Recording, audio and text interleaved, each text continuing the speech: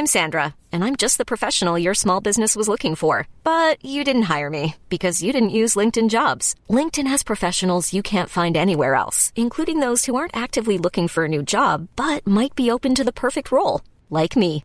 In a given month, over 70% of LinkedIn users don't visit other leading job sites. So if you're not looking on LinkedIn, you'll miss out on great candidates like Sandra. Start hiring professionals like a professional. Post your free job on linkedin.com/achieve today. Ever catch yourself eating the same flavorless dinner 3 days in a row? Dreaming of something better? Well, HelloFresh is your guilt-free dream come true, baby. It's me, Keke Palmer. Let's wake up those taste buds with hot, juicy pecan-crusted chicken or garlic butter shrimp scampi. Hello Fresh. Stop dreaming of all the delicious possibilities and dig in at HelloFresh.com. Let's get this dinner party started.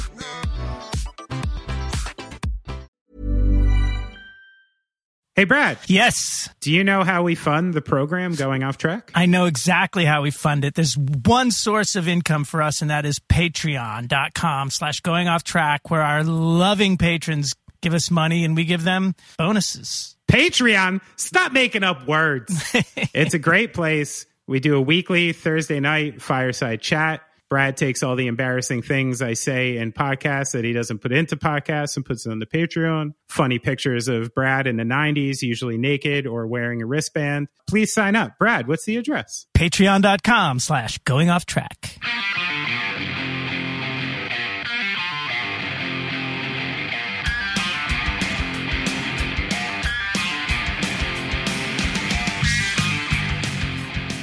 Brad, you ready to take a trip down memory lane with me? I'm ready to go to Mars. Yeah.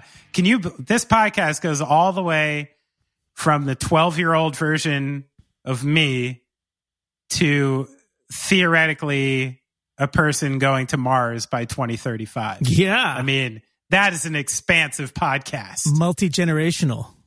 Yeah. But I was so happy from you playing football to your kids going to Mars. I mean, come on. That's what happens in this podcast, for real. Yeah, this is like a Scorsese film in a podcast. Exactly. You know? And I'm not even going to be really old and pretend I'm young like De Niro. Didn't work. But anyway, this was a blast. I'd wanted to have Torsten on for a while, and it's just not every day that the guitar player of your first band becomes a spacecraft engineer for the Jet Propulsion Laboratory at NASA. Can we just call him a rocket scientist? Because that's what he is. Yeah. I mean, it's incredible. It's really like one of those, I always knew, like we talked about in the interview, Torsten and I would see each other in LA, and I always knew he was doing stuff like this, and we'd always catch up. And then, by like 2012, when I see he's like literally on this team, putting a rover into space. And then, just this last year, being even further up in the team, leading the Perseverance rover to Mars. And, he's been posting about it on his social medias. And it's just like so fascinating, not only how he got there, but just what the process is like now and the kind of mindset of someone who does that, Something that became clear even from researching this interview and speaking to him is like, it might be similar to music, right? Where the people who excel in these fields kind of can maybe tap into a part of their brains that like a normal person can't. Oh, absolutely. And the same thing that would drive, a guitar player to, practice his parts over and over again and make them perfect and add these tiny little dimensions here and there. You could so easily see how the same skill set could be put into engineering or something, right? Yeah. Mm-hmm. Yeah. Focusing on something you're excited about, man. Yeah. Yeah. So, I mean, just to see him going from someone who, built remote control cars to riding dirt bikes to like stealing his dad's Porsche, like stuff like that. And just generally being like, I don't know if you could pick up on it in the interview, Brad, but one of the coolest things about this guy is that he was always incredibly talented. You know what I mean? Right. And I think he had to know he was talented the whole time, you know? Like, it's not like he was doing things that other kids were doing, but you would literally never know about it. Oh, yeah. And that's one of the greatest things about it, you know? Like, you'll always find out by default. You'll be like, oh, Thorsten was like a great tennis player? Oh, he was like a great dirt biker? Oh, he was a great guitar player? Oh, he wrote his own like electronic music and has a Bandcamp page, you know, but he always has this kind of like cool, chill modesty about him where he sort of accepts people, you know, exactly what they were. And, you know, I know this just came up a couple weeks ago in my like Toby Morse interview, but in the same way, Thorsten's one of those people I just ran into at a super young age that made me feel really good about what we were doing, you know? Right. He just made me feel like myself, like I could be myself. The house that his parents had, like I said in the interview, kind of had this philosophical ease to it that a lot of houses and parents we knew at that time just didn't have. You know, it was forward. And who knows if they didn't set up that kind of environment, if, you know, our first band even ever starts and blah, blah, blah. The first living room band.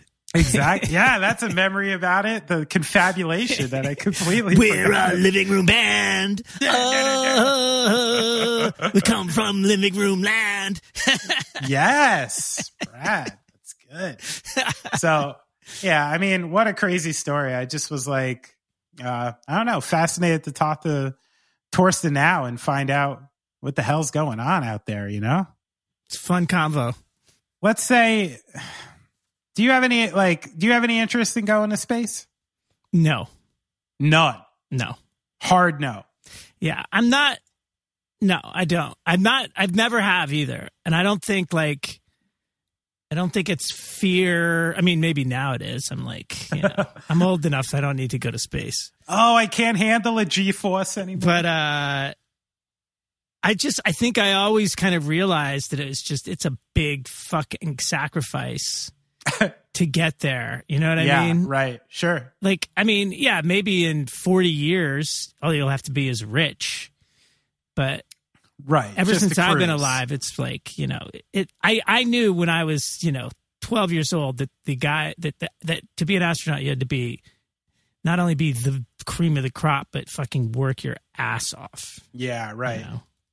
I mean, even just that simple fact, they said, what, a person who would eventually go to Mars, I mean, it'll be 2 years at least before you even ever saw that person again. Yeah, exactly. That's- I never had that commitment for getting off the planet. Although I've always been enamored by the idea of anti-gravity, of being able to experience that at some point. That would be fun. We got to somehow, maybe as Thorsten goes higher up in JPL, we can convince him to toss us into one of those planes, pressure chambers. Oh, but that's not Little- anti-gravity though. That's oh, right. That's just fucking cold as hell. Oh yeah, I think we could get into one of those anti-gravity things then. It's crazy though, and it made me think. I wish I was able to ask that pale blue dot question a little more eloquently. I realize I was kind of stumbling as I said it, but I really do think, you know, once we have a chance to look back on this time and reflect on what the fuck is actually going on, there really seems to be some causation to me between this image appearing in, I think, like the early to mid 90s of the Earth from a great distance, really seeing like, you know, this fleck of dust amidst the galaxy. And then Carl Sagan writing this thing that essentially like all of our earthly minutia is just part of this tiny speck. And you really shouldn't think about it like that. This has to have some kind of fallout to what we're dealing with now, because if there's anything like, I mean, there's a lot of things religion does, and this could turn into a long intro, but it also, it makes people feel mutually exclusive, right? Yeah. Mm-hmm. Like it makes people feel self-important. It makes you feel like there's someone watching your life and the moves you make are worthwhile. And when you match that psyche with the pale blue dot, I think you're almost like slamming people with an existential problem that they are not prepared for. And I think it has something to do with the way like our minds and our society is coping with it right now, because we're kind of in this like post-religion, I hope, neo-contemporary society that's moving in some kind of way. And I think the 25 to 30 years of fallout from that photo like have something to do with it. I'm just not smart enough or researched enough to put it on paper or act on anything more than instinct and anecdotal evidence. But I do think there's something to it. Do you think there's something to it? I think it definitely had an impression on you, Benny, for sure. Thanks, Brad. Leave it to the son of a biblical archaeologist to just take you down a peg, you know? Good for you. We had a good 90 minutes with Torsten. You wanna dig into this? Let's go. It's going on track. 3, 2, 1. Don't fuck around, Brad. I was just Torsten, just before this, I was texting Brad because we had assumed you would jump in and jump out because you're a scientist and you needed to check that it would work first. And I was like, Brad, he said, there's a robot drone hovering outside my window. And I said, listen, Torsten could definitely vaporize us from space if he wanted to. At least he knows the guy, you know? Yeah. Just make sure you stay on my good side, you know? Yeah. So I'll mince my words. So what's up, man? Yeah. So glad you could come on. Oh, thanks, man. Thanks for having me. It's good to hear your voice. And lots of exciting stuff happening here. So when's the actual physical last time we spoke? Was it like in person in LA somewhere? Probably in LA. Yeah, I think maybe it was definitely when you were touring and coming through here. I think we probably spoke on the phone one time and crossed paths, but weren't able to meet up. We're probably like one of the last times, but God, it would have been years. So, but yeah, man, we've been in contact a little bit in email space and other ways. So I feel connected, you know? Oh, always. Real friends always poke their heads around. You know, You don't have to talk to them all the time. You know that you'll get to it eventually. Well, bandmates. You guys were in a band, right? Yeah. Like literally like my entry into all of it, you know, was this band, like, and this group of guys. So this is a good place to start. Torsten, are you familiar with the term confabulation? I have a good idea of what it is. It's kind of mixing a couple things together, right? And just kind of mixing things up. That's right.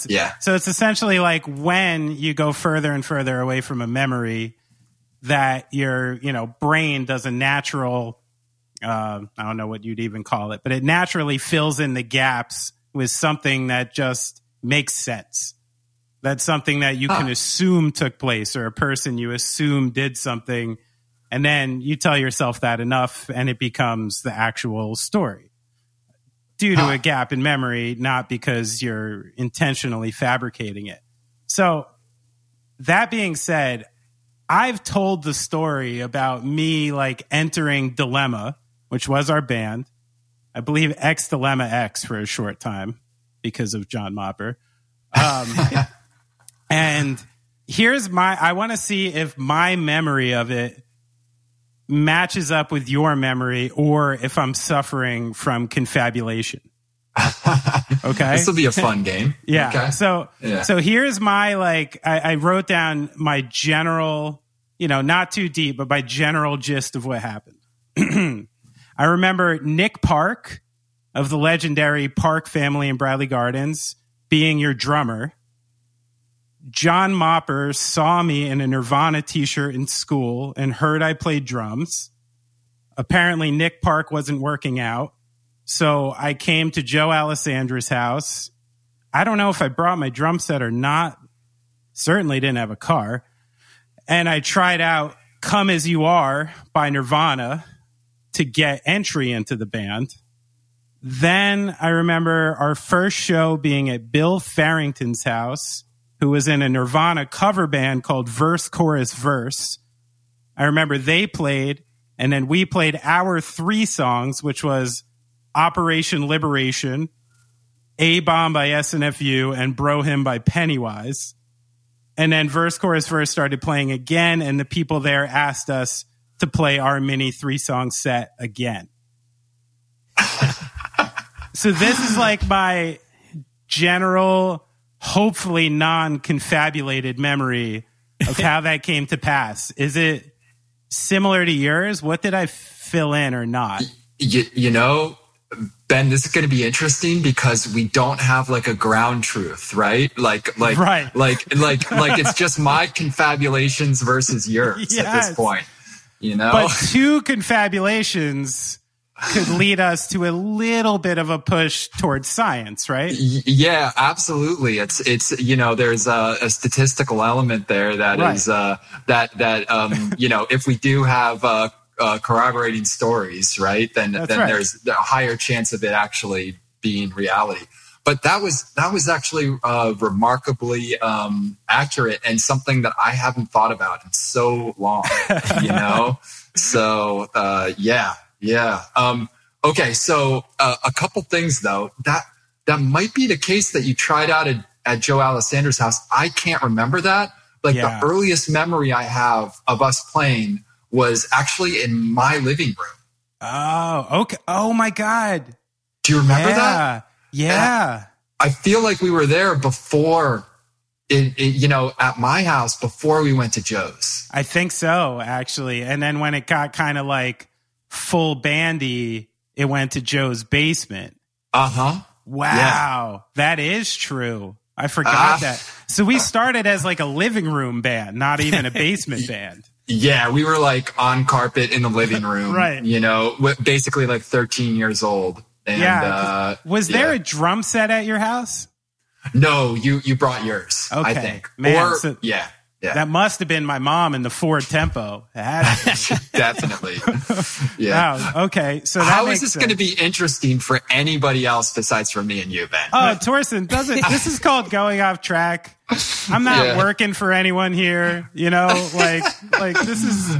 I just wanted to have you. I mean, this is fascinating to me. I mean, we talked about this a little on the last episode too, and I really find this stuff fascinating, especially these days and now raising kids, is like, you know, when you really think back to like the minutia of certain things and how little, you know, just little turns one way or the other, a little passing with somebody one way or the other really set your course, you know? Mm-hmm. So when I started, you know, uncovering this, I realized again, you know, like you, I hadn't really peeled back the onion of this in so long, and then realized just really how formative it was for me, you know, you know, meeting all of you and starting down that path, because booking Dilemma shows is how I started booking shows, which turned into like a very serious thing for me and kind of basically set me on the path of the music industry. So and you know, when I look back to that time, Ben, and you know, and I think about, you know, the dynamic and our band and what you brought to the table is honestly, you're a horrible drummer. It's true. But what you did was you're an incredible networker.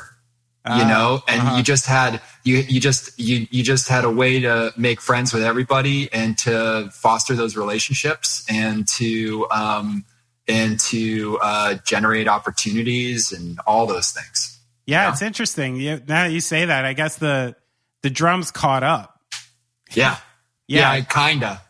Right, like, because I mean, I listen. Like, Torsten's not lying. Okay, when I listened to this Dilemma demo, which to us was like the peak of recording quality. I mean, we really, for a band recording a 6-song cassette at the time, I mean, we actually went to a real studio. We actually had a layout printed. Like, it was like as close to an official demo release as you can get. And the drums on that are insane. Like, I literally just did not know how to play a straight beat at all. And when I try, you can hear me painfully trying. And I remember the trick, because you guys had unusually large amplifiers for our age. And I remember, like, no one could hear me. And you guys were always just like, yo, hit harder. But then we came up with, like, some scheme that I could play the same exact terrible beat, but make the China cymbal, like, the lead cymbal, which is, you know, like, the most... Brad here is a recording engineer, so he probably just shuddered when I said that. And I'll never forget when we went to this, was it like the Pine Brook Studios to record that demo. God, your memory, dude. How did you remember that name? You know, wait, let me guess. The engineer took away your ride. I wouldn't let him. This is where Torsten's story adds up. I was already, like, kind of a dick who, like, thought I knew exactly what I needed. So I showed up to this studio. I'll always remember the studio because famously Mike Judge had recorded there. Not in Judge, but in Mike Judge and Old Smoke, which was his, like, weird blues album he tried to make afterwards. And we went up to that studio. I had no idea how to change heads or tune drums. So I had lined the inside of my drums with, like, egg crate, like bedding, and put the heads on. So literally my drums just sounded like dead bodies. You know what I mean? Like, no ringing or resonance whatsoever. And then half the songs, I'm also riding the China cymbal. And I kind of remember this guy giving me attitude and me just being like, yeah, I don't know, man. Just got to deal with it. It's the way I want it. Like walked in like Bernard Purdy or something, you know? Mm-hmm. But what are you going to do? You did you have a Flying V and a 5150? Joey had the 5150 and, right. And I had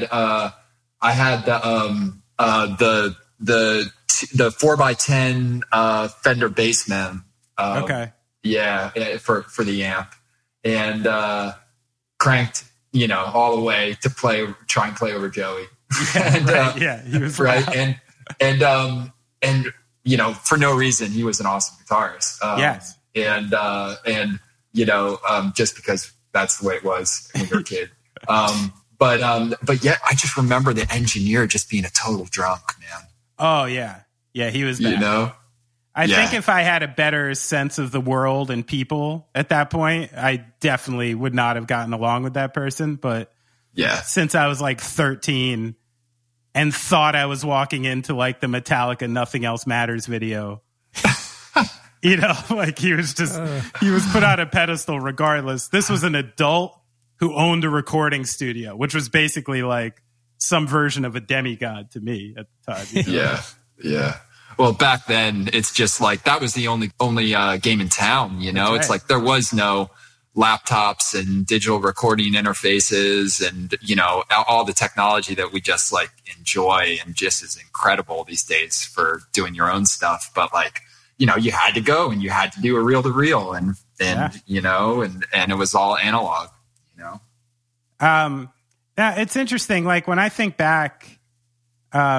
You know, I really like met you and got to know you around that time, even though we lived really close together for a while. Yeah. And, you know, by the time I met you, you were already playing guitar, already into skateboarding. You were already like fucking around with your dad's cars, already fucking around with the motorcycle. Like, what, you know, when I think back, you know, you had this like really broad understanding of a lot of things at a young age. Like, can you remember when that curiosity for everything started and how you almost like had the time for all of it? Cause I think of like a 14-year-old kid who is already proficient at a bunch of different things, you know? Oh yeah. Thanks, Benny. Yeah, I mean, like, honestly, I remember there was this like little park by our house, and I remember like just like playing around. And by the way, you know, we used to play football when we were really young as neighborhood kids. Right. Okay. We played some tackling Rolling Knolls Park? Yeah, totally. Yeah. So you know, we go back, man. You did it. Yeah. I think 8 years old, just neighborhood kids. Can you imagine, Torsten, our friendship has survived neighborhood football games, being in a band together, and a 3,000-mile relationship for like 20 years. Like, I think you're stuck with me, bud. Oh man, God, what the fuck did I do to deserve this shit, man? And now it's like I'm taking time out of my work day and I'm just shooting the shit with you guys. People asking something, I know. Yeah, damn. I got to pay you back for all those free tickets to the Palladium and stuff like that. Right. So, yeah, as far as interests go, I think it's just kind of like, if I really look back at my life and give you a serious answer for how, I kind of had the time, like it's a little bit of a neuroses with me. It's a problem actually, because like I really have a problem like resting, right. and as that sounds kind of weird, but it's like, I'm just like, just inherently such a person who is so unhappy, sedentary, and so I just like, I'm just always doing something and like burning the candle at both ends and not really. So there's a lot of freaking time in life. And the other thing, and not to get too preachy here, but it's like one thing I just told somebody who kind of said something similar to me about, like, how did you kind of get into all this stuff and develop these different skills? And it's like, so many people I feel like now and, are just like, they just bounce back and forth from one thing to another on short time scales, and like, if you can just like chill and focus on one thing for 6 months, like you'd be surprised how far you can get with that kind of devotion. Right. To something. It's like people have like, they're like proud of, like a general surface knowledge of many things, but don't really dig in. You think that's just like, maybe the culmination of, social media and internet culture, when anybody has access to everything, and that delineation between like an expert and an amateur is maybe like a little harder to find. Yeah, I definitely think, it's been said before, but, it definitely is an attention span type of thing, and I think that it was going on before social media and like kind of a trend towards that, even without it, but that definitely hasn't made anything any better in that respect. So, but it's really just about like, if you just devote to something and you put all your energy into it for an appreciable amount of time, whether that's 6 months or a year or 3 months, for whatever it is, like you'd be surprised how far you can get with something with just that, with just the focus, When you do that stuff, do you have a tendency to like get bored with it after you master it, and it's like, okay, now's the next thing? I do.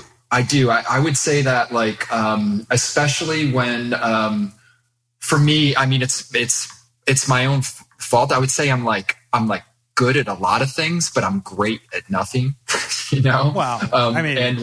And it's, and I think there is a point where I start to, once there's diminishing returns, like even myself, I do get antsy and wanting to move to the next thing. Yeah. So even you have to tell yourself, no, like stick with it. Yeah. It's a struggle, Sure. Yeah. I mean, just recently, it's like, I was like really into cycling for like the past 5 or 6 years. And all right. It's just like, and it's like, I got to a point where I was just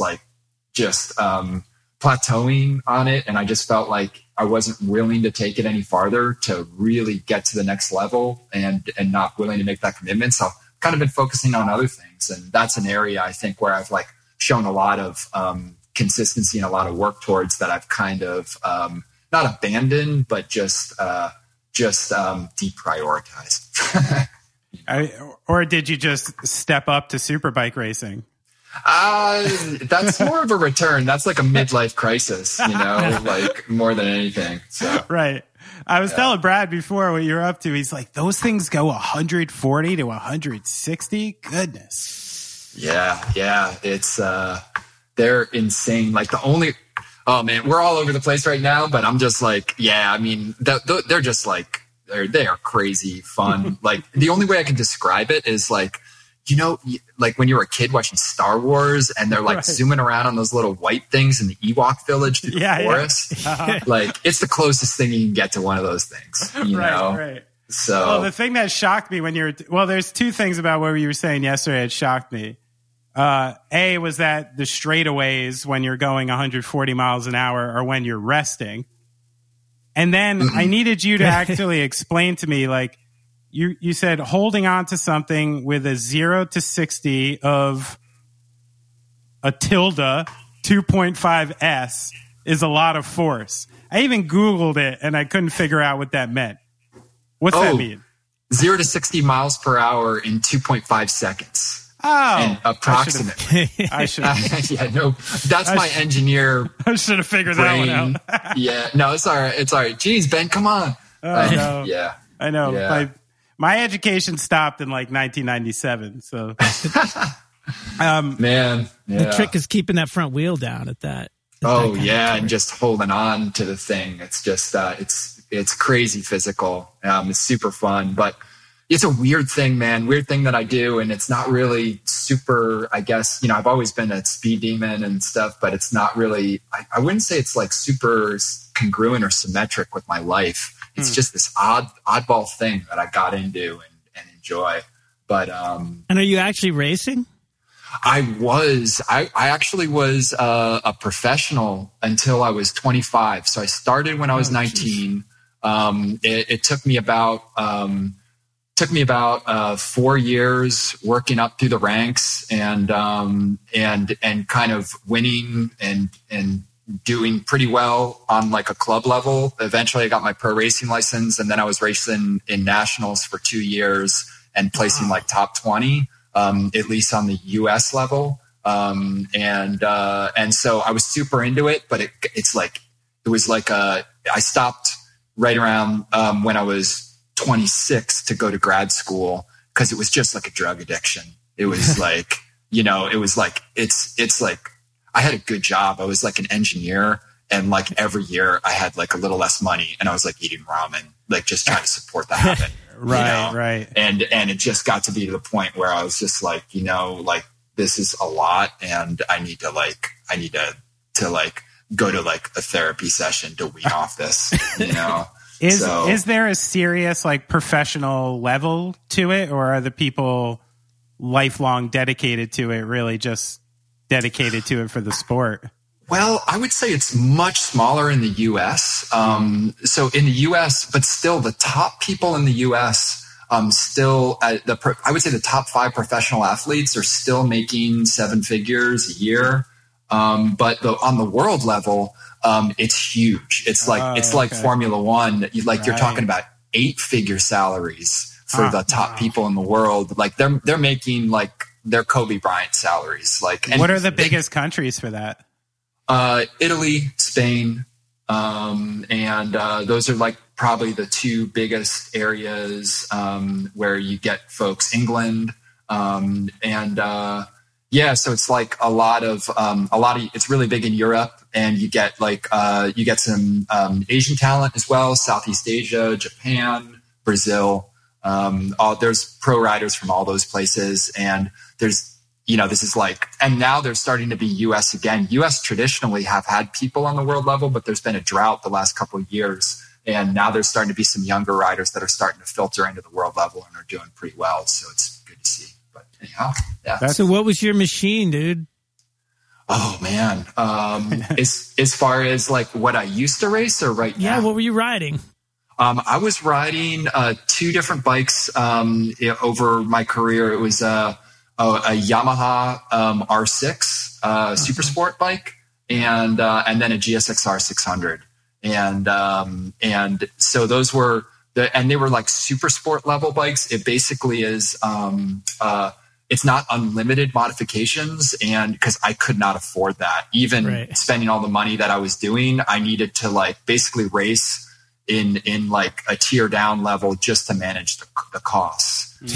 Right. You know, but like it was still like it's super, you know, competitive and prestigious, almost more competitive, a little bit more about rider than just machine and money that you throw at it. Right. So how much was I used to ride, and I realized that, you know, that motorcycles a long time ago kind of reached the maximum power that you could, you know, keep them on the ground, like keep that front wheel down. You know, you talk about going from 0 to 60 in 2 seconds, and you can't go any fast. You can't do it any quicker because you'll flip over backwards, right? Yeah. And now it's really just how fast can you go from 100 to 160? Right. That's the other thing is I realized that really what defined a killer bike. I got on a Ducati one time and was cruising through the countryside doing about 60. And I thought, wow, I wonder how fast, you know, how quickly I could get to 90. And by the time that thought was out of my head, I was going 90 miles an hour. And I thought, oh, that's how fast. That's the difference between a fucking sick bike and a bike is not one that goes from 0 to 60 in 3 seconds, but one that goes from 60 to 90 in like 1 second. Yeah. Yeah. It's they're just such insane machines, like power to weight. Like I mean, to give you an idea, on the, you know, the leader class bikes these days, you can be going 80 on the highway and, you know, gas it, dump the clutch and the rear wheel will spin, you know, looking for traction. Like, think about that. You know, it's like they're death traps, man. They have no place on public roads. Right. You know? Yeah. Yeah. In my opinion, you know, I mean, it's fine. People do whatever you want, you know, but for me, like I have no interest in riding those kind of machines on public roads. Like that's why I do closed course stuff. You know? Yeah. Yeah. That makes sense. What would it take, like engineering wise, say you wanted to get a bike to go up to 200 miles an hour? What would you have to do to it so it wouldn't flip? Oh, it's all these days. The electronics are insane. They have accelerometers. They have sensors on the wheels to measure wheel spin, and you've got like a lot of active electronics that are helping the pilot control the bikes and what the horsepower they produce. So there's tons of work and development. And that's like the biggest difference, you know, for Brad, you know, like the bikes that I used to ride, that probably you used to ride, they didn't have any of that stuff. And these days they've just increased the horsepower. They're way more capable, but they have electronic assistance to help you manage that. That's crazy. Did you do all the work on your bikes yourself when you were full into it? No, when I was into it, we had a crew chief on the team. Oh, wow. Yeah. So it was a team with a mechanic and, who volunteered a lot of his time. And, one of the people in my life that has been probably the most generous, you know, as a guy by the name of Dominic Medina. And he's the stuff that he's put up and done, you know, for me, and I still maintain a relationship with him, to this day, but it was, So, but I mean, for the most part right now, you know, I do most of the work all myself, and, it just helps. You know? Yeah. I saw a quote from another story about you, where you said a lot of the people that I love that are very brilliant have never turned a wrench before, where it's very theoretical and math based. Do you I mean, it's obvious you think that way, but there's like, how much of an advantage do you have in your field now because of so much of your physical background? Yeah, I mean, I think it's it's definitely something that helps. You know, it's just because, you know, engineers, they really have we're balancing this all the time, but it's like there's really a tendency for over conservatism and protectiveness in a design. And you know, nobody wants their piece or their function to fail.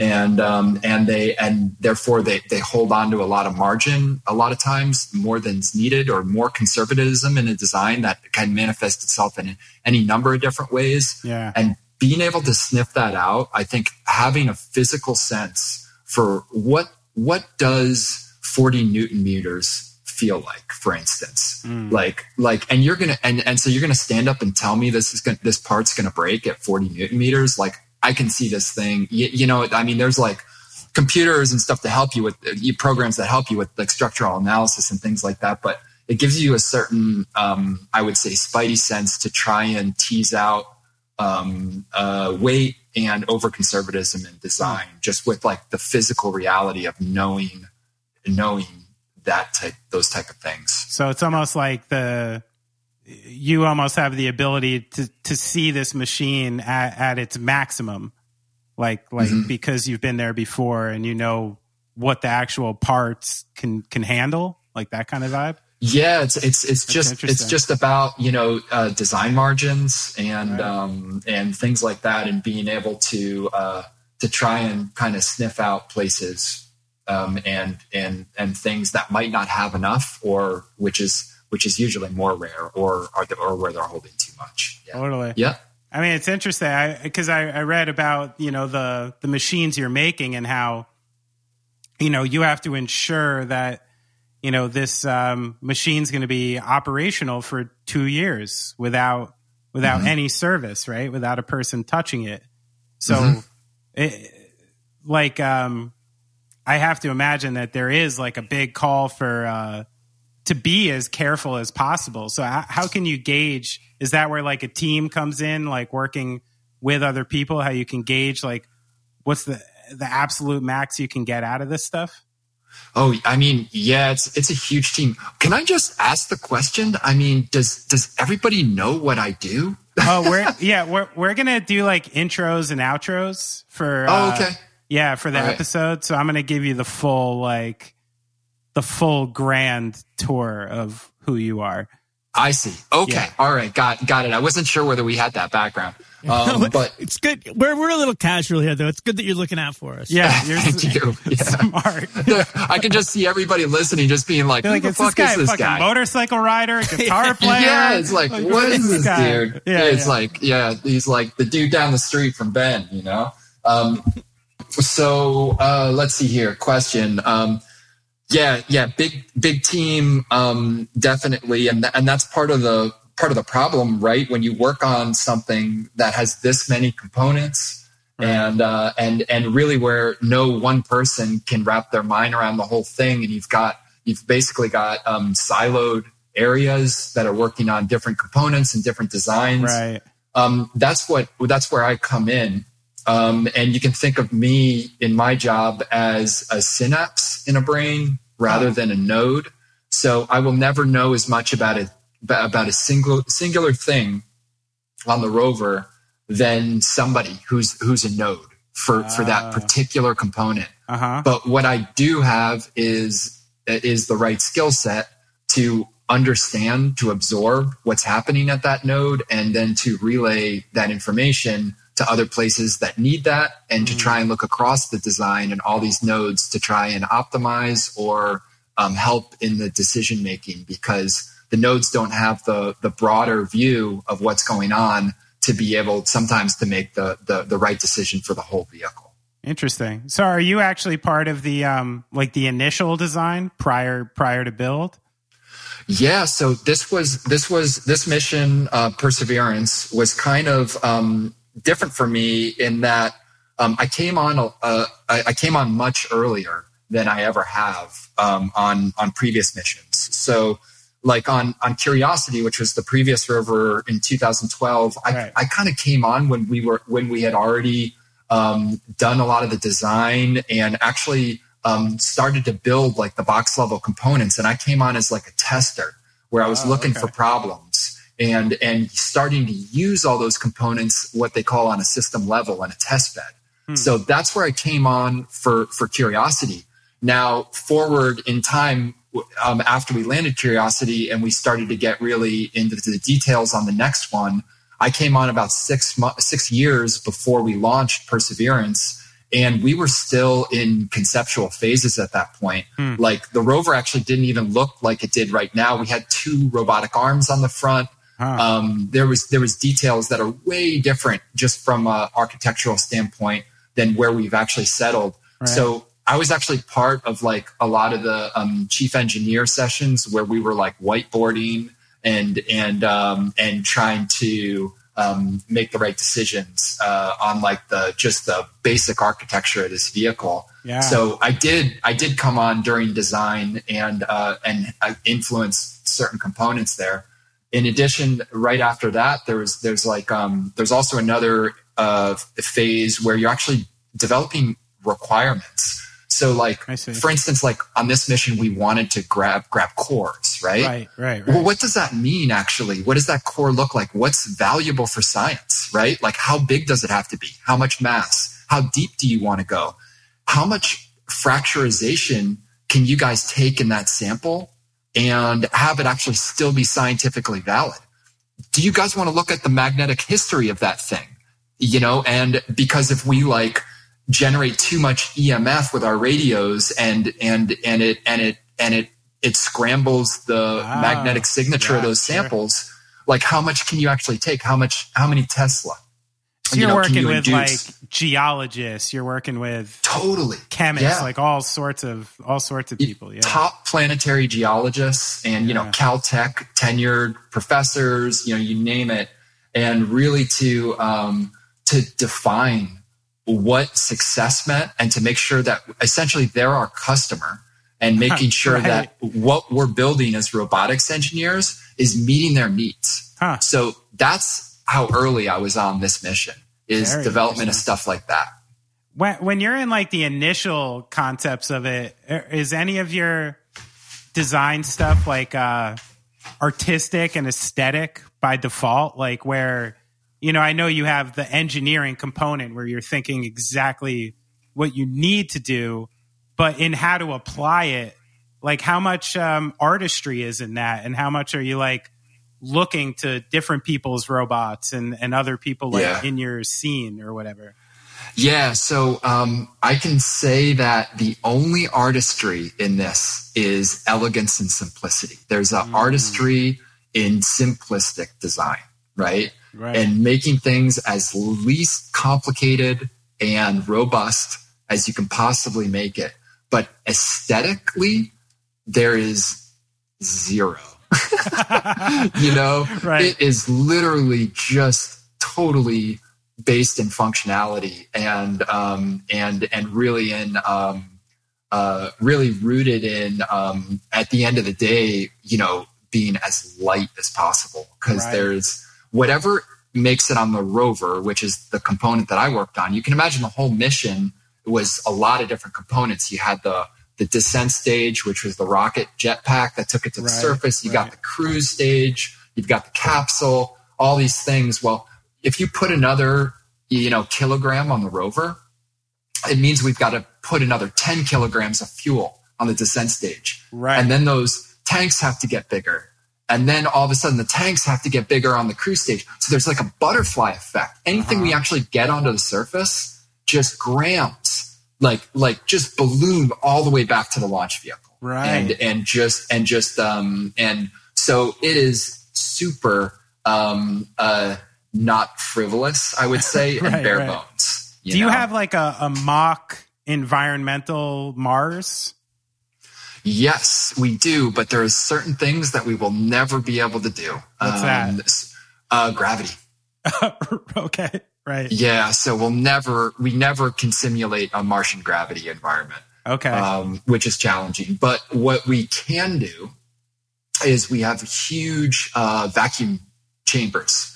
And these are really expensive tests, so it's not like we do these things all the time. It's like they're kind of like targeted events in the development of the mission. Okay. But they're huge tanks, and we suck out all the air and basically get it to Martian pressure, which is a very, very thin atmosphere. Okay. And then we pump liquid nitrogen through the tank shrouds, and that brings it down to like a representative Martian temperature, which like is what? minus 120 C. Generally is where we qualify things to, which is super cold, right? Yeah. Just to give you an idea, when we're doing these tests, that there are 2 liquid nitrogen trucks, those big semis, that show up on the hour to refill our liquid nitrogen and to replenish it.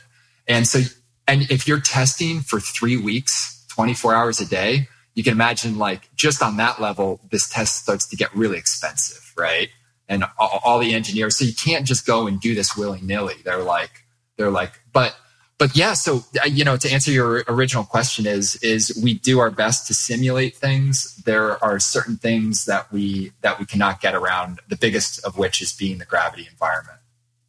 Now, if you took to illustrate what the gravity environment is like say you figured out my air and temperature situation, which is obviously a situation, but we'll go past that.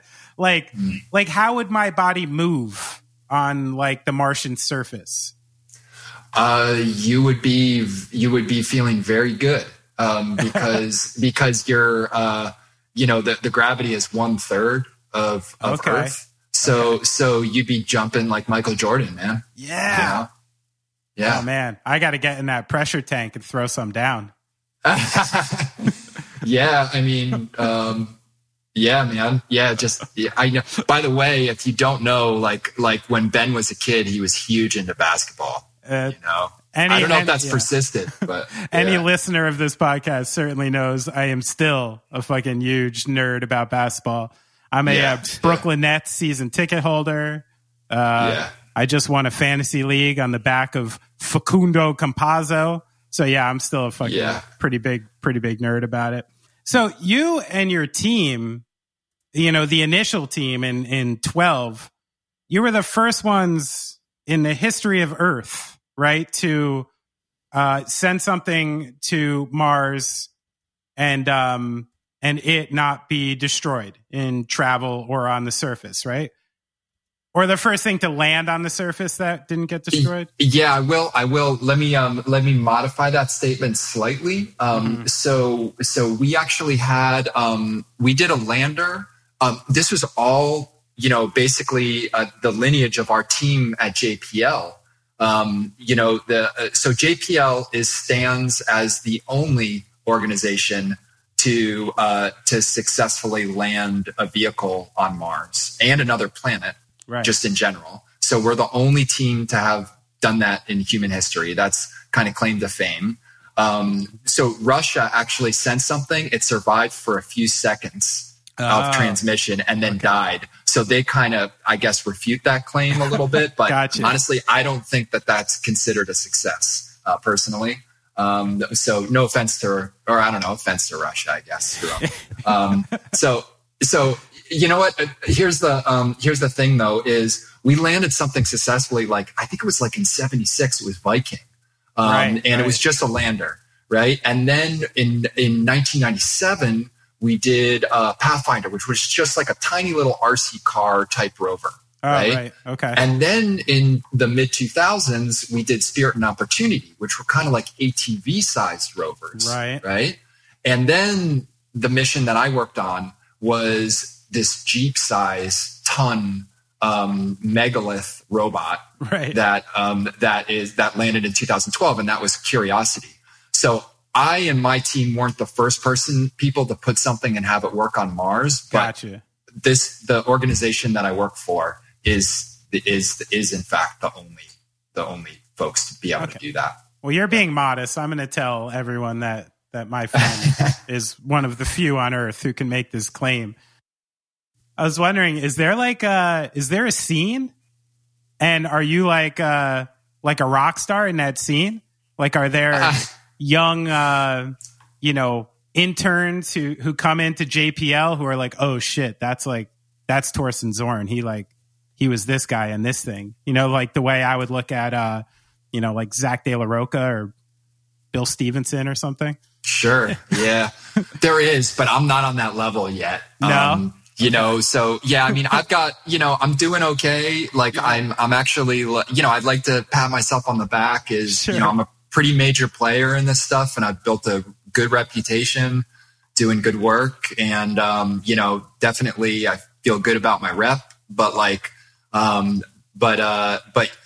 there's guys that are like that are just kind of like, Illuminati in NASA and JPL, right. you know, that are like older dudes. Like this guy was like, you know, major dude on Apollo program, or, you know, whatever, you know, there's guys like Gentry Lee who, you know, these are older gentlemen that are like rock stars. He's got a crazy story about how, he just made this deal, you know, with NASA that nobody thought was going to come to fruition. And he was like, proposed this project and ended up winning the bid. And the deal was that he'd be project manager, but he was like 30 years old. You know what I mean? Wow. He was like a new person in the career. And all of a sudden he just got catapulted into project manager from like being a kid, you know, and that's how he started his career. And he like authored books with Carl Sagan and stuff like that. And so there are people at JPL that are like that, and they're called fellows. But I'm not there yet. So you're not getting invited to like the secret campouts in Colorado yet, or the yeah, I can't comment. I got some things, you know. Yeah, I got some things that I'm involved with, but you know, but it's you know, they're for the record, you know, I'm not on that level. Yeah. So maybe next Rover. Yeah, totally. Since you brought up Carl Sagan, I actually had a question about that, which was, you know, I've always liked the concept of the pale blue dot, and, you know, I don't know, just like potentially what that photo may have done for human history in a lot of ways. And I had a thought recently, especially when I had kids, that, you know, if spirituality changed post 1994 once they got this image, like just the simple concept that all Earthlings can now see our entire existence of the planet in such a finite and like minute way, I feel like there was no other path than that had to change spirituality because of how people were seeing stuff now. And I wonder what you think about that, and how introducing such a concept to like a kid, you know, showing you that you are just this tiny piece of an infinite system, is teaching that to a kid like, okay, when you're not teaching them like any spirituality, because it's kind of scary for some people to swallow. I just wanted to know what you think about that. I mean, I would have to say, again, this is touching on something that is, you know, a personal, thing, you know, and sure. I'm no more, an expert on these kind of matters than anybody else, you know, and, but, agree to disagree. Yeah, but I mean, I think it's okay and necessary. But I think it's key to say that, with that is to give the full story here, that there is nothing that science has discovered, you know, that has discredited anybody's spiritual beliefs. Right. Uh-huh. Like there is nothing that we have discovered that has proven beyond a shadow of doubt that there isn't another power or another force or something higher. Mm-hmm. Right. Mm-hmm. And in my belief, you know, although I tend to be, I would say I'm an atheist. You know, my personal choice. Sure. You know, but I would say that, you know, that it's important to, for people to understand that the science and what we're finding, and, you know, your example of the pale blue dot, you know, it's not attempting to discredit that. I mean, you could a lot of times, in a lot of ways, say it's like we're just trying to get closer, and that's human nature, you know. Mm. And so now, in your field, like, do you find, you know, your colleagues to be like generally agnostic and atheist as you get into this stuff? Do you ever see a blending of like faith and science from your perspective? I do actually. It's kind of all over the map, but it's kind of actually rare to get a glimpse into it because it's JPL is a amazing place in a lot of ways, and it's also like unique within NASA. You kind of think of NASA as pocket protectors and white shirts and pretty conservative, straight-laced, maybe militaristic. Those are things that you think about traditionally. JPL very much is like a rogue actor. If you look at like the beginnings of JPL, like you'll find connections to like people like Frank Molina, who is in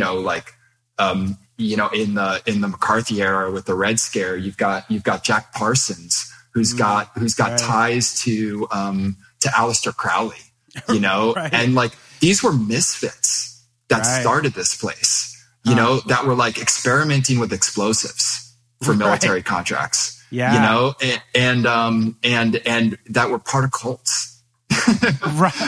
So that's the beginning of JPL, and like in a lot of ways, the people at JPL in general, right now, there's always a change of the guard. You've got a lot of young people who are excited about space, a lot of, for lack of a better word, millennials, people that are coming in with a lot of good technical knowledge and kind of a fresh face. But you got a lot of, old guard who are like, in a lot of ways, just like old hippies, man. Right. They're like into space and they're listening to Dark Side of the Moon and and they are different. So that's the culture in a lot of ways. That's a little window into the world. Can you remind me, did I actually answer your question? Oh, it was on faith. Yeah. So, but it's a mix, there's a lot of people, but we generally, things are kept very professional there. You don't hear about people talking about politics. Right. You don't hear people talking about religion.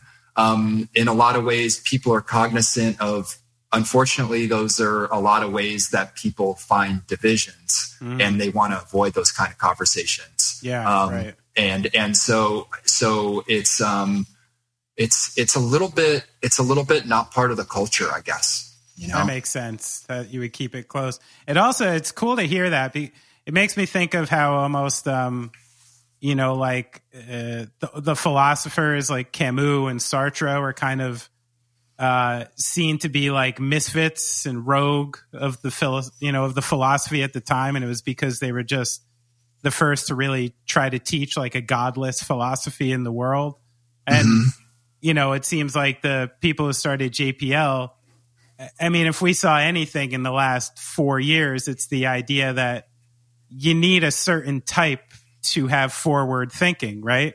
To think of something that doesn't exist yet and actually try to set a course to get there would probably lend to some pretty creative and wacky people in a lot of ways, which is kind of cool.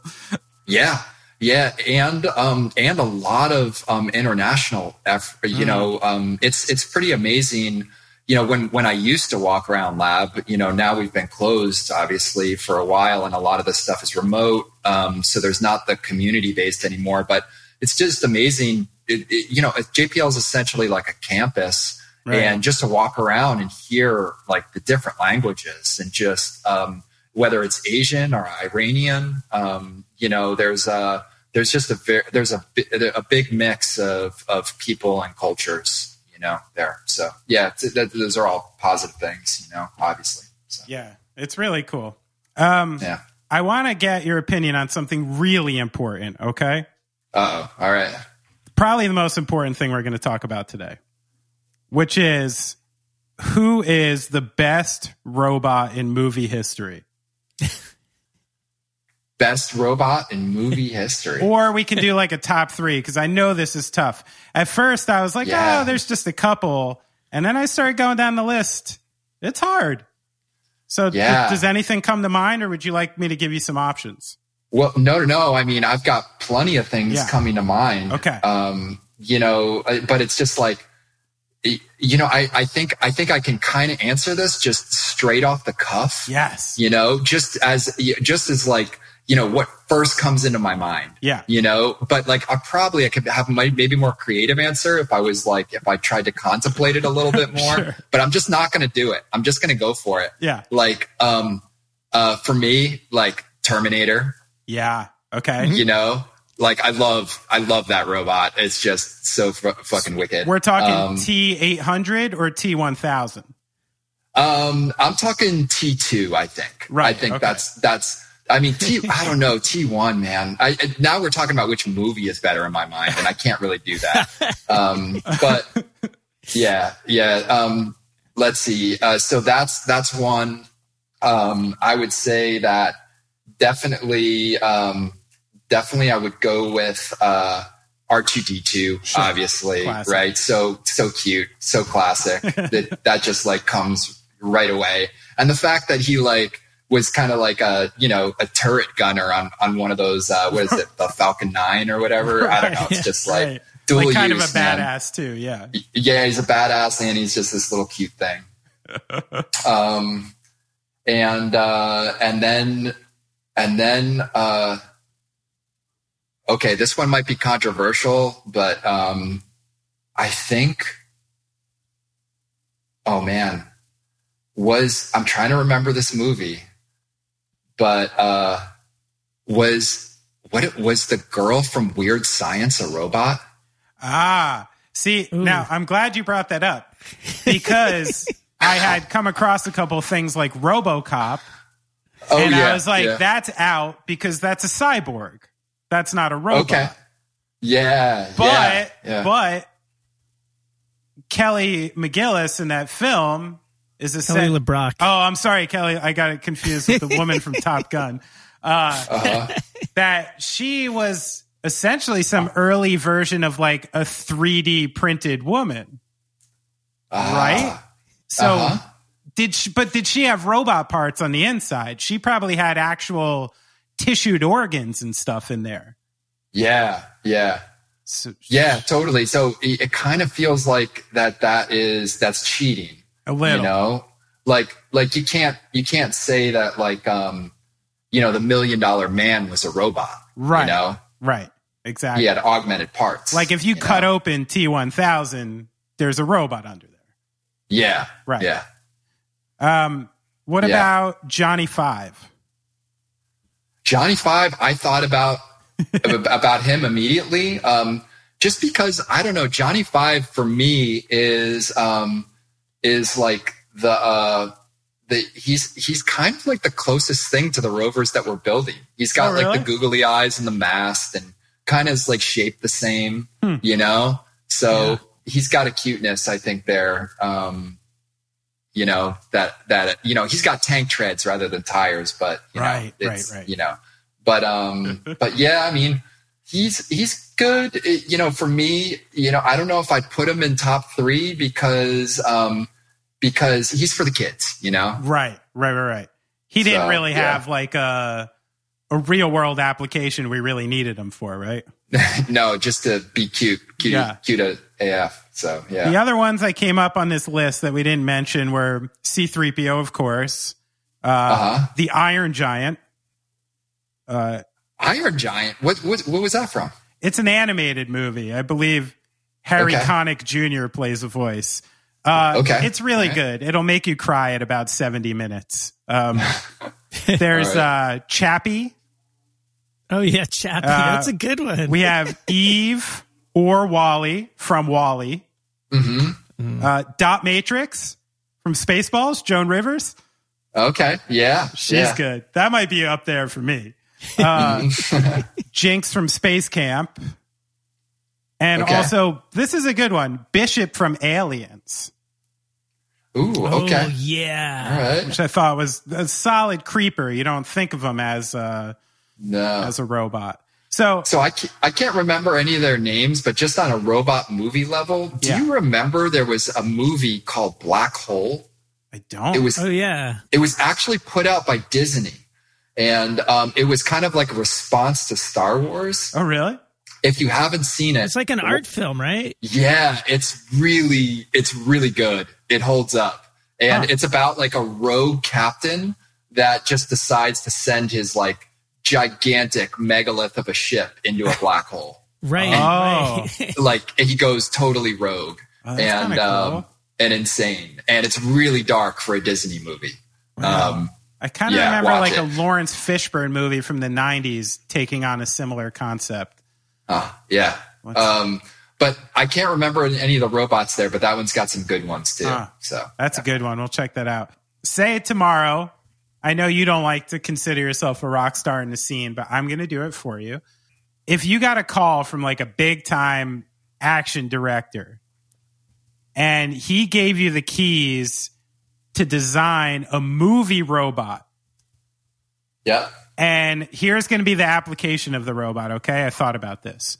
It's going to be something that rebel Earth forces will be using to defend themselves in the year 2112.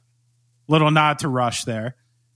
And then they will be fighting amorphous figures from another planet, but who are susceptible to human war machines, but only attack chemically.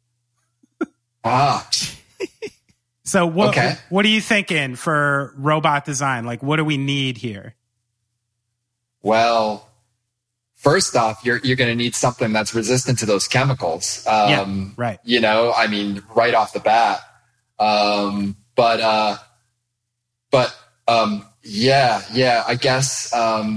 I guess we're going to need something. I'm not sure whether I'm the person for this job. I don't design war machines, actually. I've managed to steer clear of this in my career thus far, in spite of a lot of pulls. Is that a pitfall that can easily happen in your career? Like people just get kind of lulled into that side of engineering? The dark side? When I was younger, I used to think of it more as a pitfall, that I didn't want to like design lasers that were like, you know, gonna like be blowing up tanks and stuff like that, you know, but you know, as I'm a little older, I just have a little bit different of a perspective on it, where I don't know, maybe I'm jaded, but it's just a little bit more acceptable. Like let's face it, like there's a lot of forces in this world that are bad and worse than the US. I know that the US is not angels by any means, but God, it feels like we're the lesser of two evils in some cases. And there needs to be these people to kind of keep that power balance in check. Yeah. You know, so I've changed a little philosophically on it. And kind of, I would say I've gone more towards that end of the spectrum. Right. But at the same time, like, I feel like military industrial complex it's out of control, you know, with the spending. Like, you know, and this is my own personal opinion. Again, I'm not speaking on behalf of NASA or JPL. Totally. Yeah. You know, of course. This is just me talking. But like, you know, granted, like when we spend money on these things, a lot of it goes into the pockets of, you know, it's not actually like hard goods and things like that. These are like engineers and people. And, you know, so the military spending actually gets pumped back through the economy in a lot of ways, just as the NASA budget does. So that's a positive. But like, you know, we just spent $50 billion on the next strategic bomber that's getting built out at Skunk Works in Lancaster, California. Right. You know, $50 billion.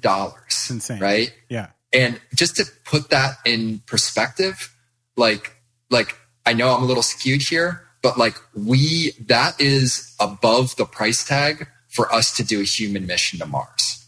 Right. Wow. And so like, what would you rather? We could put somebody and have a human presence there for that kind of money, you know?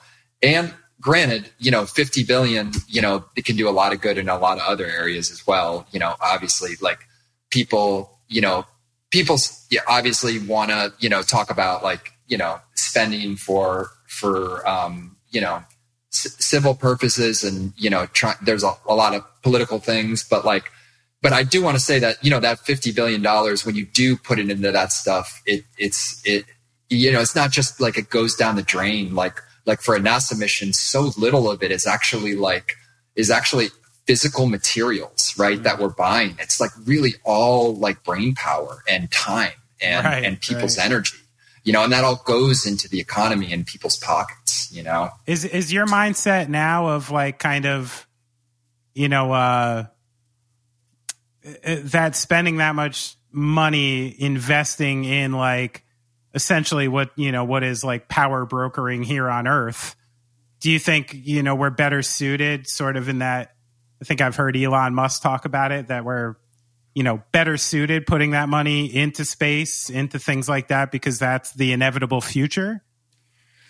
Well, I think it's not an inevitable future. I think, but what I think that resonates with me, that I think is Elon Musk belief, and even if this is a high off lofty goal, we've got to start somewhere. And honestly, I don't think that there is anything that could prevent us from extinction besides for being independent of Earth. Wow. Okay. So I think if we're going to be truly like a species that persists and has a longer history, that we will have to become unmarried to the Earth. And I'm fully like an environmentalist, and, you know, a lot of the work that I did early in my career was in Earth observing environmental satellites to do all the foundation of the science of global warming today. was the stuff that I worked on, you know, in my 20s. Interesting. Yeah. And so I'm fully on board with that and saving this planet first, you know, but at the end of the day, like there are like shit happens, you know, and whether it's an asteroid or it's another virus pandemic, you know what I mean? Like there will be something to kill us off. I love the fact that we can like write hundreds of years of science books and tech and religious discourse and all these things, and it really comes down to two words, doesn't it? Shit happens, right? Yeah. Like we really don't have control over that. So, yeah, you don't, and I think that's the goal. I think it's just to be able to become independent and to diversify our habitability a little bit is something that's going to need to happen, you know. But it's strange. It's like, you know, I hate to get political with this stuff, but, you know, from a layman's point of view, which is mine, you know, I see like news stories about Space Force. I see, you know, China and the U.S. kind of vying for different positions on the moon, space junk, you know, falling from the sky. So it seems like there's even already a kind of strong political element to space. Like, is that, are we just in that kind of pitfall where we're sort of going to repeat the issues we had here on Earth up there? Yeah, I think definitely that's going to be an ongoing thing. I think that I actually just recently read a book.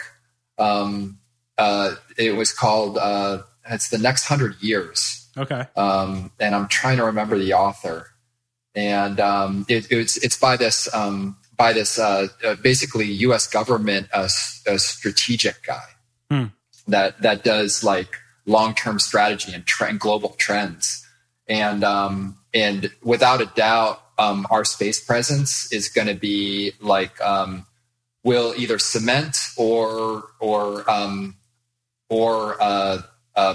ensure the demise of American superiority of basically the seaways and everything that makes like America kind of the major power. Basically, like pretty soon, you know, what the forecast is what's going to happen is you're not just going to have communication and reconnaissance. You know, there already is, I'm sure, but there's weaponization and being able to take out targets, you know, in a moment's notice, with spaceborne weapons. And then even something that was really interesting to me that was forecast to become on the horizon is with the with the advent of increased battery technologies, lithium ion, increased capacities, and then also with the ability to transmit charge remotely, right, through microwave energy. Right. So much of military presence and everything is an infrastructure line, whether it be gasoline, all the supplies that you need. Right. But what you're going to have is you're basically going to have these military components that are going to be able to move much more freely and are going to be able to charge with space-based solar arrays and things like that, and the military superiority is going to have a lot to do with that power transmission and who controls that, and what that's going to do for strategy. Anyhow, this was all out of this book, The Next 100 Years, and it is not like anything to do with NASA or any official line. Sure. You know, this is just something that I thought was really interesting and kind of tied into your original question on whether these problems will persist. And I think it's human nature. But it competition, you could say, is good in some ways. A lot of times this stuff will drive us to innovation. I mean, that's how we got to the moon, was competition with Russia, right? Yeah. So it's nefarious. The motives are questionable, but the end result isn't all bad sometimes because of it. You know? That's really cool, man. I mean, or not cool. I don't know. It's interesting nonetheless. It's interesting. It's certainly interesting. Yeah. So I want to backtrack about something, because there's something I wanted to make sure I talked to you about prior to losing you today. So, we talked about it before. I even went ahead. I do a segment on the show called Mystery Friend. And I was a little shocked about like how few people from the Dilemma days I talk to anymore. So I actually dug up your old physics lab partner, Kevin Bannon. And yes. Yeah, which I'm sure you know. And he wrote something about you saying, I just remember how funny it was watching all the jocks and normies try to figure him out. Like this kid with huge ripped pants, a pooch shirt, and dirty mop of hair is actually a whiz kid and super chill. They couldn't compute. Which is, again, we mentioned it before, as part of my recollection of you as well. And then, you sort of coupled it with me remembering that we played in the living room of your parents' house, and that your parents' house was kind of that was like the safe place that we could all go chill. Like we had basically an open door there. The pantry was open to us. I never got yelled at for anything. There is a bunch of people chilling there all the time. I think we almost got caught smoking weed on the deck, like all sorts of stuff. Now, as a parent, I was really wondering like what your parents' philosophy was, and like how the environment they set up, how beneficial it was for you, and how intentional it was to create an environment like that. Yeah, I've kind of talked to him about this a little bit. It's definitely interesting. I don't know whether I would have the patience just thinking of all the shit that we put them through, But I think it's, this kind of goes to this world and, and how things have changed. But like, I guess the term for it really these days is, free range kids. Right. And yeah, they were just incredibly, not really, I guess, they didn't enforce or kind of, they allowed us to be kids, right? And to make mistakes, and even from a very early age, I'm just like, man, I was like, Mom, did you really just like let me go at 8 just to run around, on my skateboard and my bike? And I was coming home at like 10 and 11 o'clock. And she's like, yeah, it's like we play like, flashlight tag, like till late. you know, it's like, and they were always pretty, you know, strict about the schoolwork component, right? Me having to do well there. Sure. And that was where they drew the line.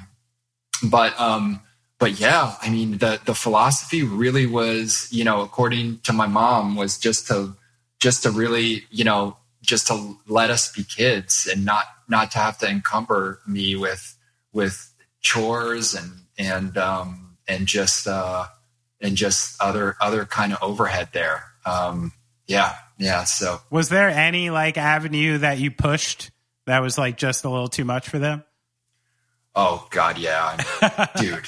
I mean, let's face, I mean, I was such a I was a horrible kid in a lot of ways, you know what I mean? And this is why, you know, there's no right way to parent, you know, it's just like, what do you get, you know, but like, you know, if I can remember back, like, do you remember like Nada Bono?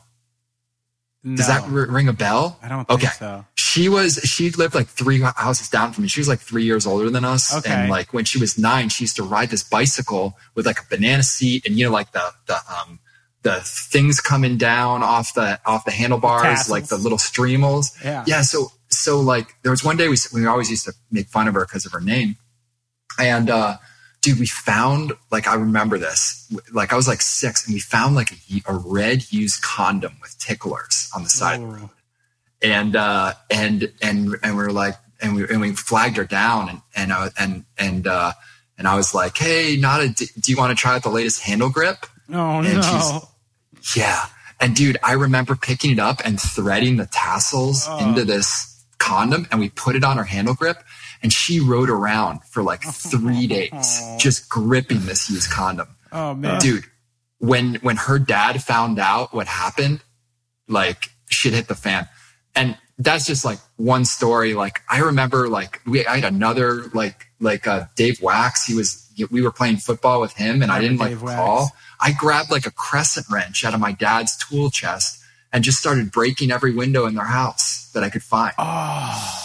I kind of remember that. Do you remember that? That actually rings a bell. Yeah. I mean, that kid was rough. Yeah. Because later in life, he also tried to sell us green crayon shavings, pretending it was weed. Yeah. Good for him. Not even dark green. It was very light green. I was like, come on, guy. That's pretty funny. So that's where like, so there was discipline and there was like, you know, you going a little too far. You had to reel it back at some point. Oh yeah. I mean, I don't know what I would have done. Because I remember you taking your dad's car too.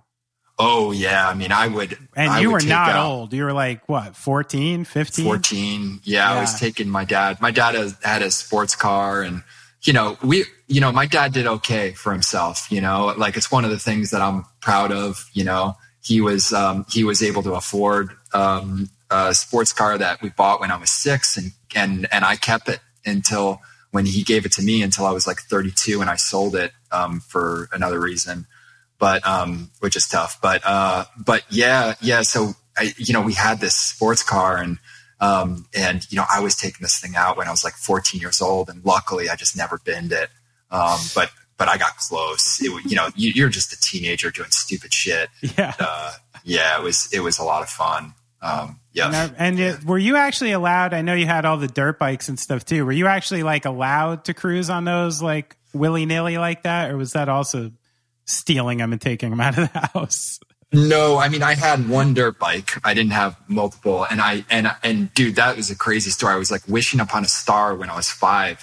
Eventually, I just stopped eating lunch and saving my lunch money. Right. And my dad said if I could get together $1,000. Working like my that he would get me, and he would split it and get me the dirt bike. And so I eventually got it. And the rule was that I had to push it to Green Acres, which and not ride it on the road. So I would have to kind of slyly, hide some of the road usage of that to get to places. But that was crazy because, you know, that was another thing. We had like a gang of dirt bikers in our neighborhood. And this is like super suburban. Like there's like practically no greenery. And the cops would just follow us. They would try and catch us so hard, but you just can't catch anybody on a dirt bike because there's no rules. You know, you're like going in between houses, jumping curbs. Like, you know, it's impossible. That's so fun. And if people could only visualize the type of neighborhood this was, that you guys are outrunning the cops, it's hilarious. Yeah. So I know you're like, you know, did you ever, when you were that age, like have an aversion to speed at all? Or was it just like the second you got on one of those things, you really just had no fear? Oh, I mean, of course, everybody has fear, you know. Dude, I got spanked and I got the wind knocked out of me so many times, you know, where I couldn't breathe. And, you know, it's like, no, I mean, to say there was no fear is ridiculous. I've just been doing it for so long, you know, both motorcycles and just like whether you're on a skateboard or whatever it is, you just like, you learn to manage the margins, right? And to take calculated risks.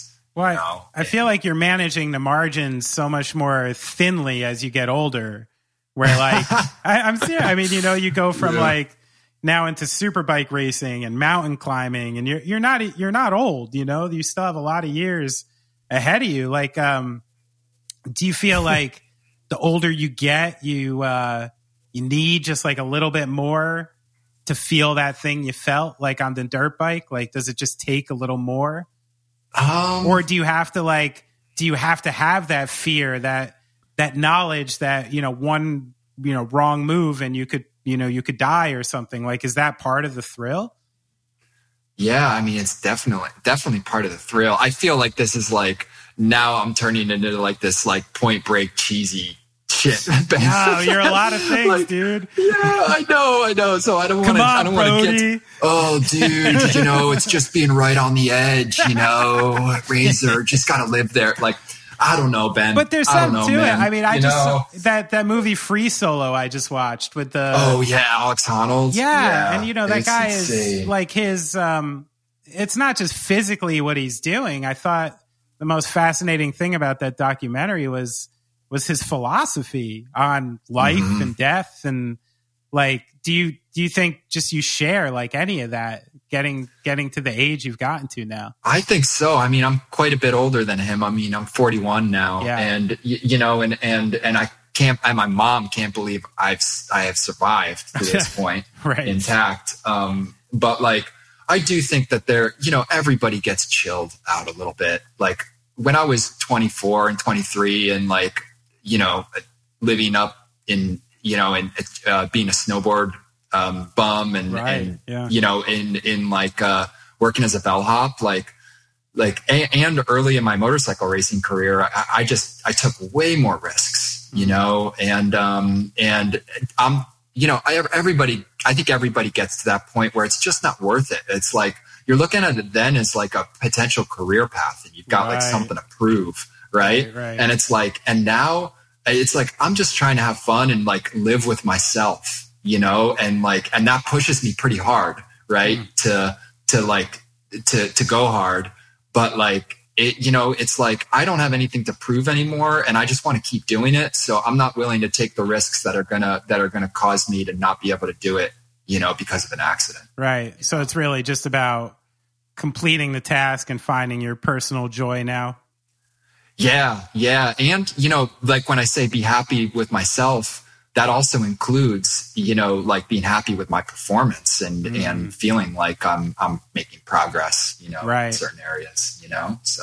Can you still get real, like if you just have an off day on the track or off day climbing or something, do you get real down on yourself?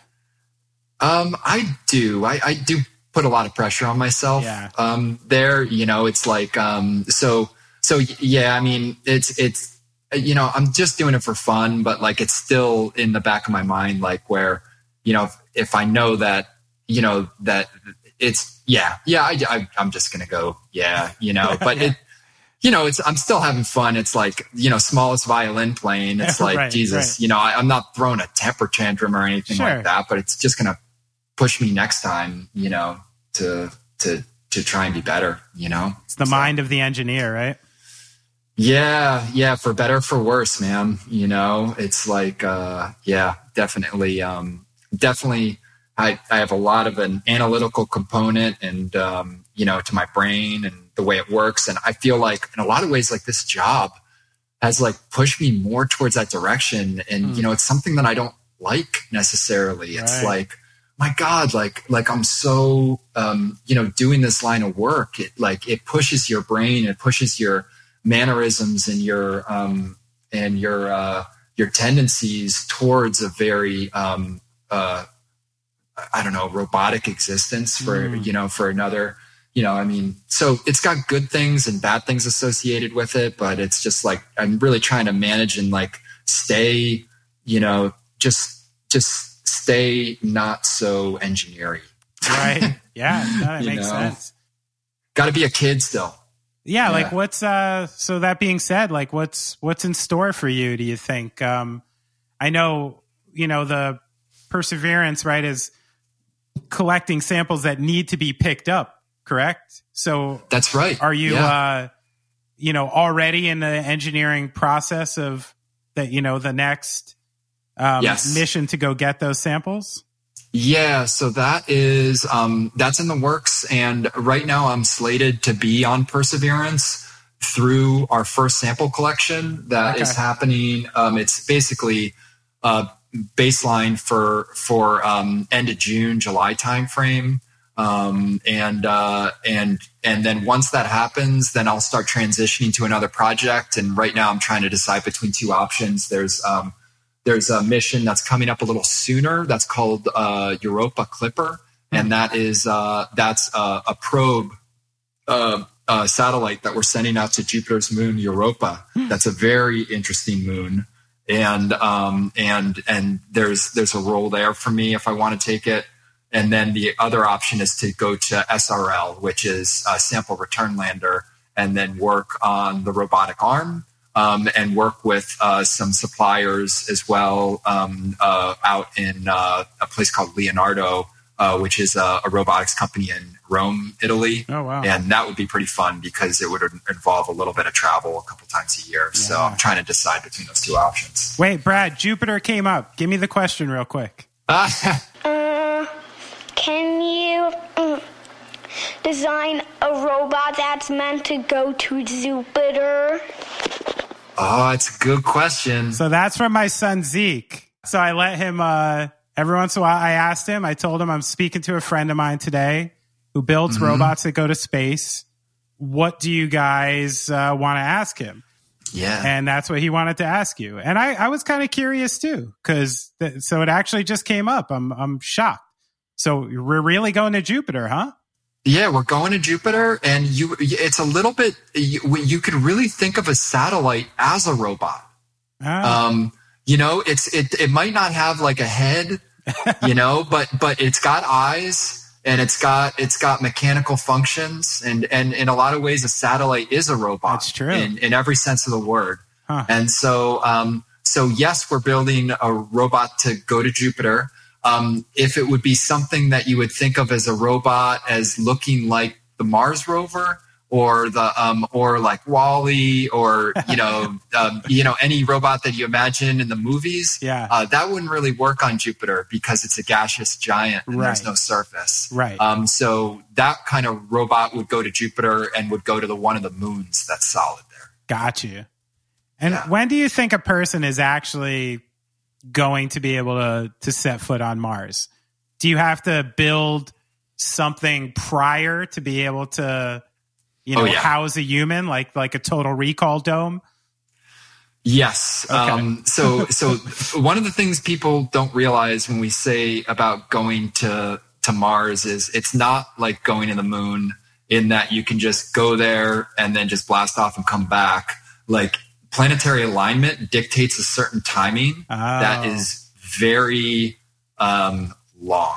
So when you go, A, it takes 8 months to get there. Right. B, once you get there, I can't remember the exact months, but you have to wait there for the planets to align again. And you're talking about I want to say 5 to 8 months. and then an 8-month return. Oh my goodness. Okay. So it's not like you can just go and come back. Right. You know, and like that's not the mission profiles that, you know, that anybody's looking at right now, because you just don't have the fuel to be able to do it. Anything's possible if you have unlimited fuel, but that's just, it's not possible essentially. So, it, you know, like there's a lot of stepping stones, Ben. And I know that there's folks out there that are making some pretty wild claims about how fast we can do it. Yeah. And if I had to guess, and this is me, not NASA or JPL or anything else, I think if we maintain a pretty aggressive program and we're that's funded, and where as currently NASA has, that's the main mission, you know, is to get to Mars. But we're going to get to the moon first to help qualify the technology. Right. You know, I'm thinking, if I had to guess, that we're talking 2035, 2040. Wow. That is not far away. It's not when you think of it, because, you know, we're already 2021 here. That means my kids could be the first to go to Mars.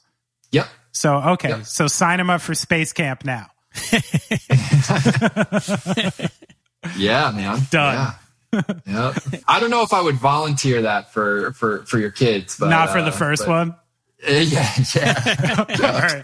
I'll wait till like 2043 for like round 2 or something. Yeah, totally. Yeah. Listen, if I have a son or daughter in their 20s who are, you know, have the mental and physical fortitude to be the people who would even be considered to go to Mars, I have a feeling old Pops, old retired cranky drummer, is not going to be able to convince them otherwise, you know? Be surprised, man. Be surprised. Yeah. I hope I still have some juice then. But yeah. Torsten, we've had you for 90 minutes, man. Thanks so much for coming on the podcast. I had so much fun catching up.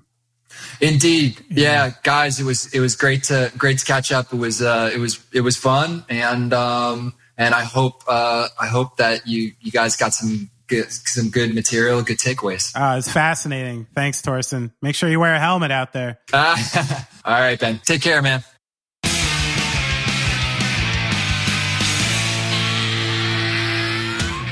Wow. Houston, we don't have a problem.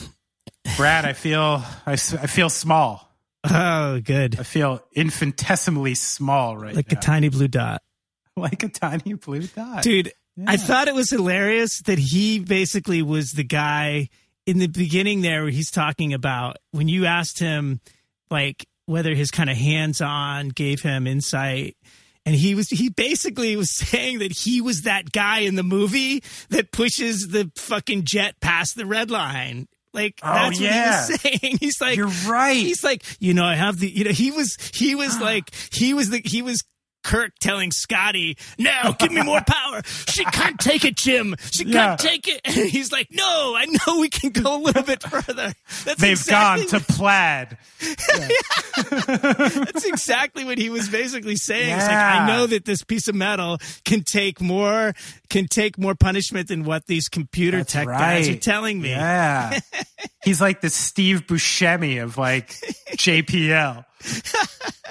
Give me more. God. Yeah, you're so right. That's true. Funny, That's true though. I mean, I think what we were talking about, it's big. Like you need a little bit of like badass and kind of like forward thinking psychopath to do this stuff, right? Yeah, I mean, and just the more that you meet like real people who have interesting, you realize that like, you know what, movies are not that outrageous. There's a lot of incredible people that are doing, like, he's literally that guy. You know, you watch that action movie and you're like, no way, man. Nobody would ever push a plane past the point that it's, you know, it would come apart, you know, but he's literally saying that that's what that's exactly what he does. Yeah.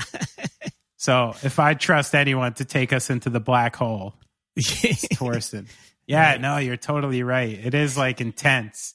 And I feel like, just as you go, you know, because I was thinking about it in my scale, and I'm like, all right, so you spend, you know, he laid it all out for us, you know, like how long it takes from the point of like inception and research and design to like get these things together. And then all these tiny little components come together in this final piece and you send it up. Like that must be such a rush of adrenaline every time like it goes up, it comes down, it makes a move, you know, you're like hanging on the edge of your seat.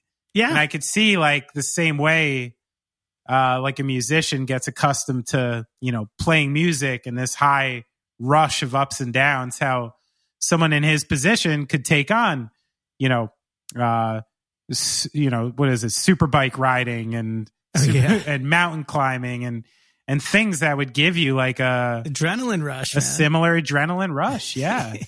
Yeah. It's really intense, man. It's funny. It's really funny. I don't think I'm like you. I mean, now it's different with kids, but I'd kind of be interested to go to space. Yeah. Yeah. Like I don't have like, you know, I don't feel like dedicating my life to it, but like, oh, don't get me wrong. If I could get a first class ticket on the shuttle and go, you know, after it's been well vetted for safety, I would love to go up and spend a couple days in the space station for sure. So you're like, so you're ready when there's like spacecations. Yes. So you're like the glamping of space travel. Yeah. I don't need to dedicate like, you know, 15 years of my life to get, you know, to go into outer space on a sketchy rocket that like has a, you know, a 1 in 50 chance of blowing up. That's I feel like it's different now too. I mean, you know, I remember the story of not Neil Armstrong and not Buzz Aldrin, the other guy who I always forget his name, I'm afraid. But, you know, he was known for taking like what maybe he might have been the loneliest man in the world once. Right. Because he was on like the dark side of the moon by himself. Exactly. You know, like that is some crazy exploring, you know, that's like, it's bold. It's bold, Brad. It is. It's very bold. I mean, those machines were really, you know, they were not, you know, what do they say that all the computers on that freaking, on that first lunar landing trip, you know, were infinitesimal compared to what's in your iPhone right now. Sure. I mean, but the point I was making with the man being alone on the other side is like, now I literally follow astronauts on Instagram. Oh, yeah. Who are literally like sending videos of how they're like attempting to make a pizza on Friday and like anti-gravity, like up on their spaceship, you know? I guess maybe it is cush enough now that I could go. Yeah, it's like, that's what I'm saying. It's getting there where like, you know, even like, you know, what Neil Armstrong and them did was like touring before cell phones. You know, like they were actually out there. You know, all you were getting was this little audio back. You didn't know what was going on yet. And now you got live feeds from space, you know, like you could become a social media celebrity from the moon if you wanted to. True that. So I think it's time. This is how I raise my Instagram followers. Well, anyway, that was super fun. I'm really thankful to Torsten for putting up with my bad drum playing for our youth and staying a friend of mine and giving us all that great information. That was so fucking rad, man. Yeah, great convo for sure. And I like what he said early on. I think people should take a clue from that these days, you know? Just fucking focus for like 10 minutes, people. Like, you know, don't just watch the YouTube for 30 seconds. Read the damn manual, you know? Yeah.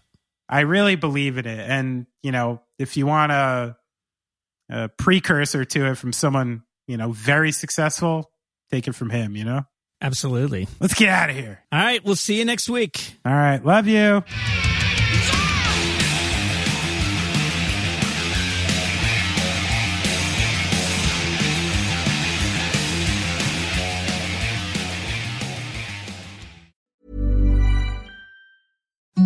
Imagine the softest sheets you've ever felt. Now imagine them getting even softer over time. That's what you'll feel with Boll & Branch's organic cotton sheets. In a recent customer survey, 96% replied that Boll & Branch sheets get softer with every wash. Start getting your best night's sleep in these sheets that get softer and softer for years to come. Try their sheets with a 30-night guarantee. Plus, get 15% off your first order at bollandbranch.com. Code BUTTERY. Exclusions apply. See site for details. Ever catch yourself eating the same flavorless dinner 3 days in a row? Dreaming of something better? Well, HelloFresh is your guilt-free dream come true, baby. It's me, Keke Palmer. Let's wake up those taste buds with hot, juicy pecan-crusted chicken or garlic butter shrimp scampi. Hello Fresh. Stop dreaming of all the delicious possibilities and dig in at HelloFresh.com. Let's get this dinner party started. Even when we're on a budget, we still deserve nice things. Quince is a place to scoop up stunning high-end goods for 50 to 80% less than similar brands. They have buttery soft cashmere sweaters starting at $50, luxurious Italian leather bags, and so much more. Plus, Quince only works with factories that use safe, ethical, and responsible manufacturing. Get the high-end goods you'll love without the high price tag with Quince. Go to quince.com/style for free shipping and 365-day returns.